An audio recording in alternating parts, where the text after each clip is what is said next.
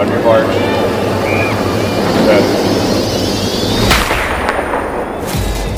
All right, here we go. Welcome to the On Track and Field podcast. I'm your host, JT Ayers. All things track and field related on trackandfield.com, including Gill Athletics equipment, which is so good for what we're actually going to talk about today. Not to give into any spoilers, but I have Mike Cunningham, who is a Gill Athletics man guru, podcasters. In fact, dear listener, you can't see us right now, but we both have microphones. We both have setups.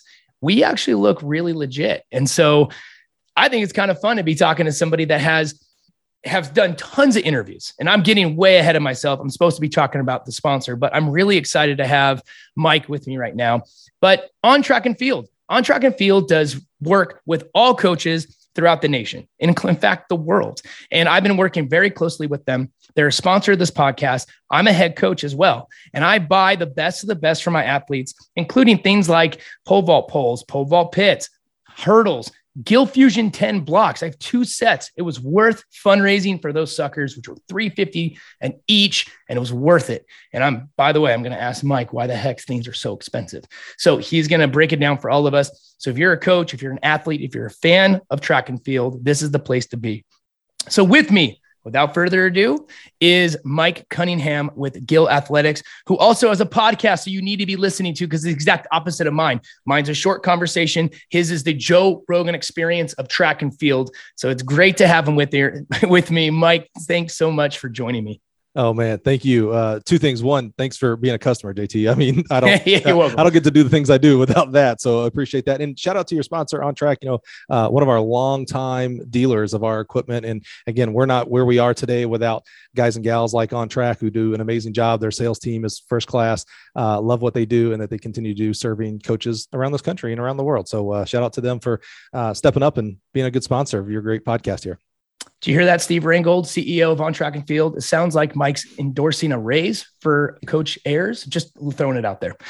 He'll probably edit this out as well. So without further ado, you're an interesting guest because you do something that most guests, most podcasters aren't able to even ask. And that is, I will have a coach or an athlete or somebody related to track and field, and I'll ask them for their wisdom. But you, and I'm sure you have tons of wisdom, but I'm going to ask, you're the recipient of that wisdom. You listen to stories, you listen to advice, you listen to lots of things through your podcast. What are some of the stories or what are some of the kind of nuggets of wisdom that you've acquired over the years by just listening and asking good questions? What's something that you can kind of like give us a Cliff Note version of your entire podcast, 146 episodes worth? What's something that, wow, that is really fascinating. Everybody should be aware of this. Yeah, I'm pretty humbled to serve in this area, to be able to listen to coaches give their entire journey. It started off with the goal of uplifting and honoring people who choose this amazing profession of coaching, something I had a passion for as being a former college coach and high school coach myself. So to be able to talk with coaches literally from around the world, but majority here in the United States and at all levels, high school, club, college, professional, it's really amazing. You get to hear, guys and gals that are at the tippy top. We were talking before we hit record, Mouse Holloway just won 2 national titles this outdoor season, won 1 indoor. Most coaches aren't going to win 3 titles in their whole career, by the way. And he just did it in 1 year. But coaches like him who you think like, oh, he's on the mountaintop. He probably was always on the mountaintop. And then to hear where he started humbly in Columbus, Ohio as a student and a student athlete, went to junior college and then worked his way through coaching high school and then got on as an assistant at Florida and then worked up to be the men's head coach and then the director. I mean, he didn't start with the golden spoon or whatever that term in his mouth. He worked from the bottom, just like the majority of coaches that we have. I'm just amazed at their origin stories. I was a comic book guy, and my favorite comic book was always the origin story. And that's the part that I just enjoy the absolute most from all of our guests that we have on the podcast. It's really fascinating to hear because it's easy to sit back and wonder, man, who do they know to get so far ahead? Or how do they get so lucky to acquire talent? And you know what? That may be true, but that's an excuse a lot of us give because we don't necessarily have that talent, that jealousy, that envy. It's gross. But yet what you're referring to is the 10,000 hours, and you and I, even before we hit record, we're talking about Malcolm Gladwell and how much appreciation we have for his writings and his podcast. And you and I are now making side bets about who's going to get him as a guest first, right? If you're listening to this, it's On Track and Field, Malcolm, just throwing it out there. But here's the thing, like all the people you've been talking to, is it the 10,000 hours? Is it something they have to put their time into? Is it always the case? Yeah, I think so. You know, we try to boil down things to their one part, right? We try to think of, you know, for sprinters, if you aren't doing sprint training, well, then it doesn't matter. Well, it does take sprint training, of course, but it also does take conditioning. It does take weights. It does take mental side of it, right? It's no one thing is the one thing. So with coaches, you know, we boil it down to its very simplest of, oh, it's who you know gets you the job. And certainly I think relationships and a bulk of jobs, not just coaching jobs, but in jobs in general, relationships matter. I truly do believe that. But it's not the only thing. It's, you know, what have you done? What have you coached? I had Jamie Pollard, the athletic director of Iowa State University, on. That was a very interesting one. So here's a guy who is hiring the next head coach of Iowa State track and field one day. What do you look for, coach? And he's like, well, you know what? You got to be good at your craft. That's like table stakes. You got to be good at coaching. He's like, but here are the other things that you need. And he didn't necessarily talk about relationships. He talked about, you know, being a good communicator, working with other people, things like that. And that's what I think when I hear, you know, Karen Smith just retired from Ohio State, her story from, you know, as an athlete, Michigan State, UNLV, Ohio State, how her journey came about. Just this week, we just dropped Lakedra Stewart, girls high school coach at McKinney High School. Here's someone that you think has it all the things that you hear mythically about coaching, right? If you're a female, African-American, good athlete, you can name any job you want. Well, here, Lakedra was a great athlete, went to Texas A&M, African-American female, and struggled to find a job, to get a job.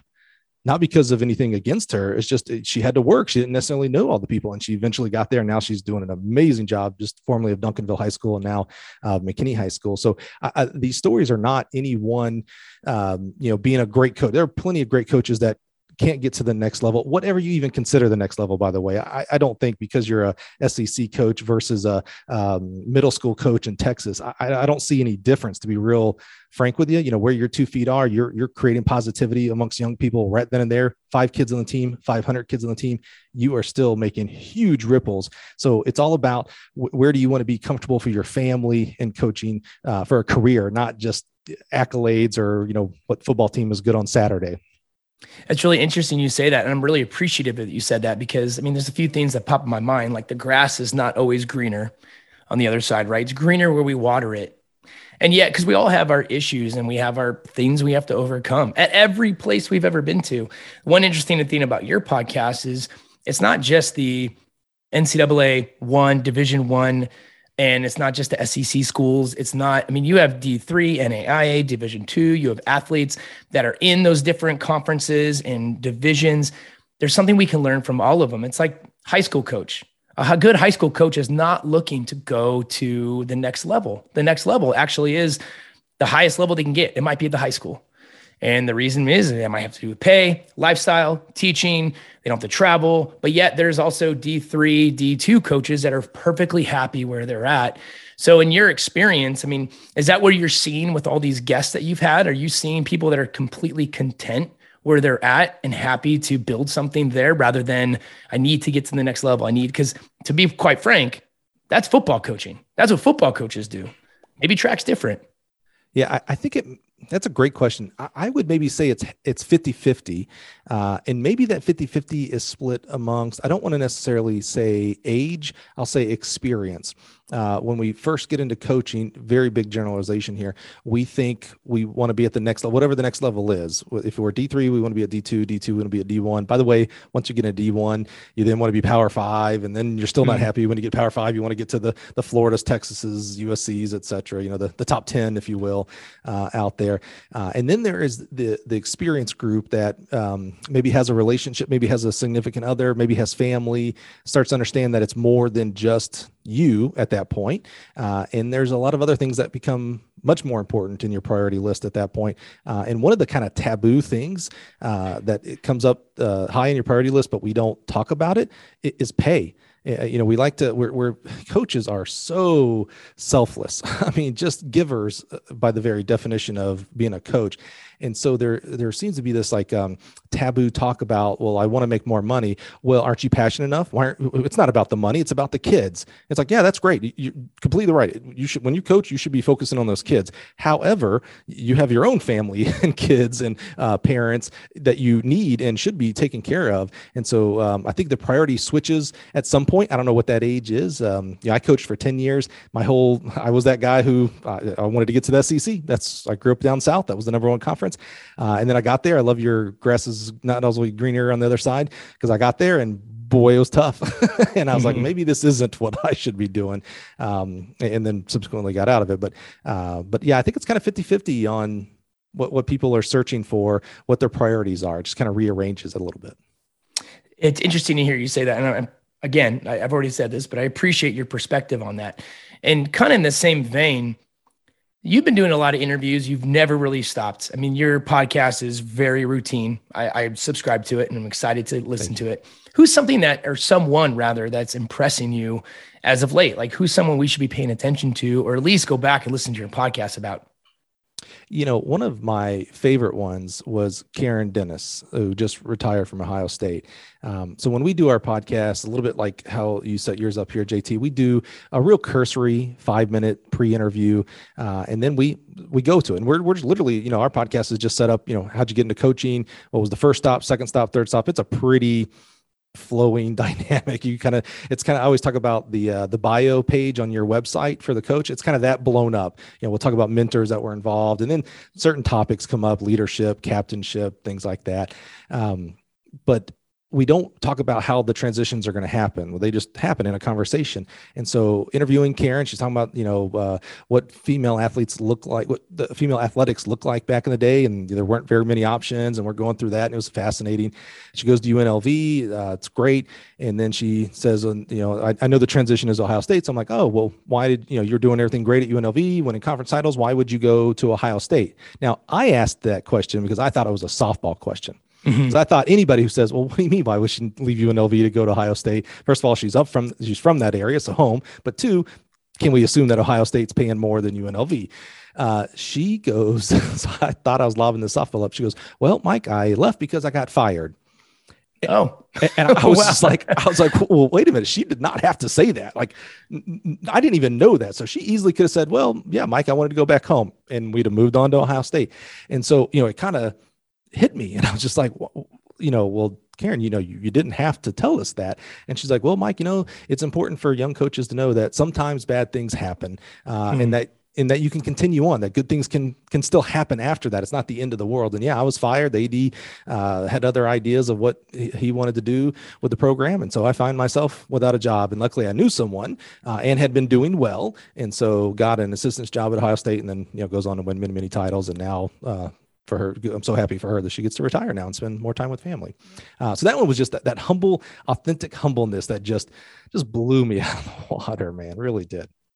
That's been my experience, is interviewing all these people, from Johan Blake to some of the best coaches in the world to coaches of the year for this year and the past years. And there's this humility.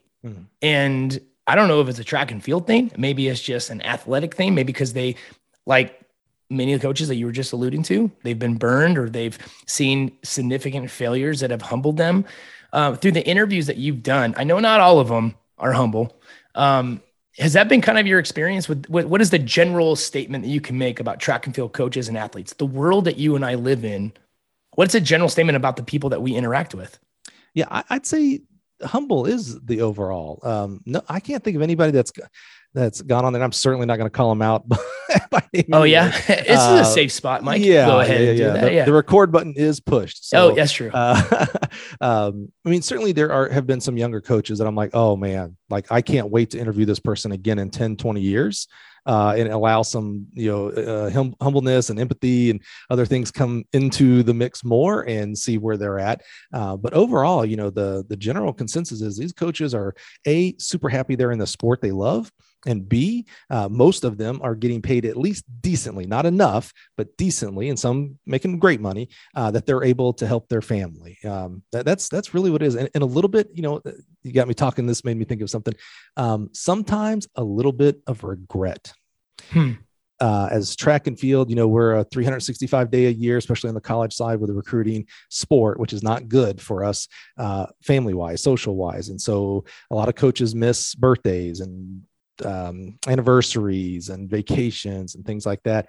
And as I interview some older coaches that are getting close to retirement and ask them when we talk personally in their offices and stuff, there's a lot that have that regret in their eye that, I need to make up for my significant other. He or she has missed all my, I didn't get to see my kids' baseball games and things like that. And that's what's really sad to me. I mean, that's where I hope that young coaches hear things like this and interviews with others that they realize, man, don't wait until you're 50 to start prioritizing friends and family. Again, that priority list that has to be higher than coaching. Honestly, no other profession in the world do we put above family and friends and faith in our own health. No one says, "Oh, you're an accountant.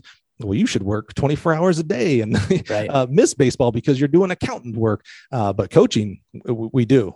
We say, yeah, you should absolutely be on every trip and make every recruiting or whatever, even if it means missing your son's football game or whatnot. Yeah, it just make me feel real affirmed about being a high school coach right now. Like it's a tough life sometimes. Let me transition to track and field equipment, because you are a salesman for Gill Athletics. And there's a lot of people. So in fact, I'm not even sure you remember this, but you and I were going back and forth on Twitter talking about Gill Fusion 10 blocks. And I alluded to them earlier because I think they're great and they're really expensive and they're awesome. And my team has 2 sets. We put one on one side of the track, the one on the other, so we can use them for our dual meets and invitationals. Gill sponsors the NCAAs. They sponsor a bunch of other different track meets, but they don't do USAs, right? They don't do worlds. I could be wrong. Mm-hmm. So then you and I are sitting there and we're looking at the blocks. Is there a huge difference in why is Gill, and this is not a fair question, I'm just letting you know beforehand, why is Gill not sponsoring all these things? They go, how come the Gill Fusion 10s are not being used by the greatest athletes in the world? The best blocks are not being utilized by the best athletes. And that matters when we're talking about like Grant Holloway, and who's around 1281, and Eris Merritt, 1280 is the world record. Or Devin Allen just ran 1284. He almost got the world record. The blocks might have something to do with that or not. So I know you're a salesman for them, but how can me as a spectator and a fan of the sport be satisfied with the equipment that some of these places are using? Yeah.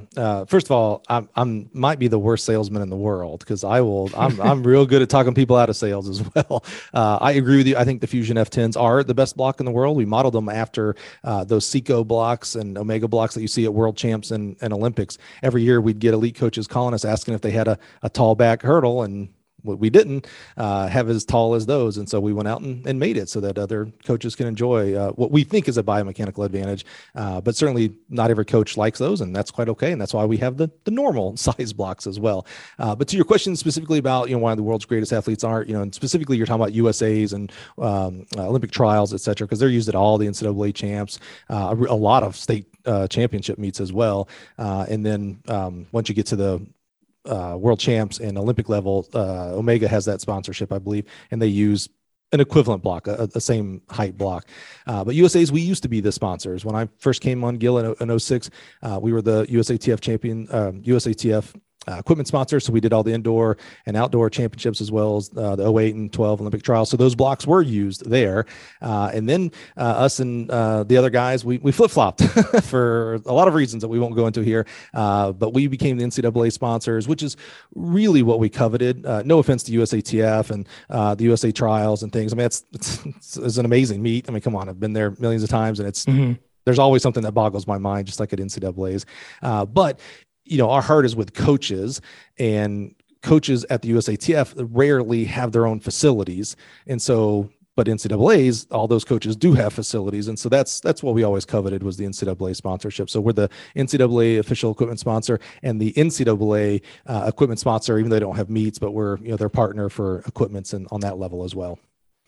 All right. So let me throw you a curveball. Why is track and field equipment so expensive? Right. I'm a coach. I have to spend this type of money on these things. I have to fundraise with track meets and sponsorships and all the kids giving donations just so I can give them a chance to have a $1,000 pole vault pole that's carbon fiber. And it needs, why is track and field equipment by large ridiculously expensive? Yeah. No defense from me, equipment is expensive. There's many reasons that go into it, materials, shipping, things like that are just, if I told you what shipping costs have gone from to where they are today, overseas containers and things like that, you probably wouldn't believe me. And I'd say you're probably fair to not believe me because it's ludicrous what has happened there. But it's all relative. When you say it's expensive, well, a BMW is expensive. There certainly is cheaper equipment out there, but you're probably gonna, just like a cheaper car, have to buy more in call it a 10-20 year span than if you outlay up front. But it's always amazing to me when I mainly work on new facility work here. So like Oregon's new track and New Balance's new facility, and there's a new facility going on an Under Armour's campus. We're doing that one as well. The whole facility will cost, depending on the facility, $2 million to $169 million, like they did up in Hayward. Our equipment is literally a rounding error on there. So it's expensive when you're buying one pole vault pole, 100%, $1,000 for a pole, boy, and then almost as much as that for shipping. Small joke there, but not far off. But when you're doing an entire facility, our equipment, what we're manufacturing is, anywhere between 10 and 20% of the cost of the facility. You're paying way more in concrete. I always joke when I did University of Michigan's indoor and out facility together, I said, if you got a 1% discount on your concrete, you'd pay for our stuff 10 times over. There's way more concrete than what our stuff is, but no defense, man. It is expensive. I'm just so happy that in the majority of cases, it's not coming out of Coach Ayer's wallet. It's coming out of a school budget and fundraising, because that would be a whole different ball game if it was coming out of a coach's wallet. If you actually had to open your wallet, boy, that would be a tough one for me. But we're dealing with tax money and things like that and donation money. And so, I'm just here to serve and make it as comfortable as possible. But you're right, man. It's not, we ain't selling Tic Tacs here. It's certainly more expensive than that. Well, with that said, completely fair statement. And I am going to spend $32,000 on a pole vault pit for Gill. And I'm very excited about it. So sometimes when you spend the money, you take care of things a little differently, and the kids do as well. And track and field is a community event, and we need to do this all together. I can't thank you enough, Mike, for being on here. In fact, I feel like I could talk to you for 3 hours, and maybe one day we'll do that. But I just wanted to kind of highlight, if you're not following Mike on social media, you need to, because he takes pictures of himself wearing a new college all the time, and he's always working out. And it literally cracks me up every single time I see it. I think it's fantastic. In fact, it makes me want to send you stuff from my high school or my personal performance business. I was going to say, those Tropico Hills, Jordan brands. Come on, man. I've had my eye. That looks good, man. Come on. I can put it in the weight room for you. Oh, that's awesome. That's so fun that you even know about that. Just for being a sponsor, or just for coming on the podcast, our sponsor, relaybatons.com and ontrackandfield.com, is going to send Mike a gift just for coming on here. And he can now drink something out of a custom mug that's engraved, and it's going to be really cool. And I just really appreciate you coming on and talking a little bit of shop. Anybody listening to this podcast loves track and field. And so where else can we follow? I know, plug your podcast. If someone's not listening to it, they definitely need to. And I'll put a link on there when we broadcast this out to the world. And where else can we follow you on social media?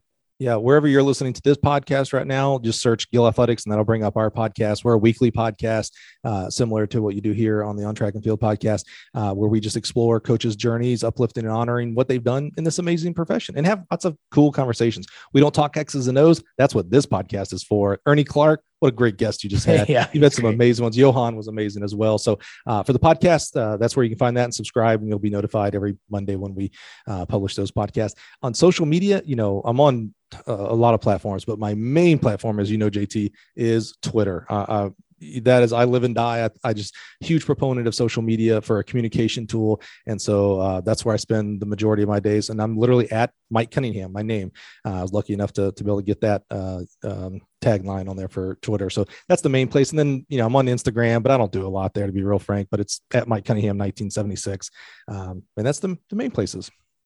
It's great. And even your Twitter handle, you changed it, I think a year ago. It says, I love coaches. And so that's literally what it is. And so if you want to find something that is uplifting, and good for the sport. It is Gill Athletics, and you do a great job. I can't affirm you enough. So I appreciate you coming on this podcast.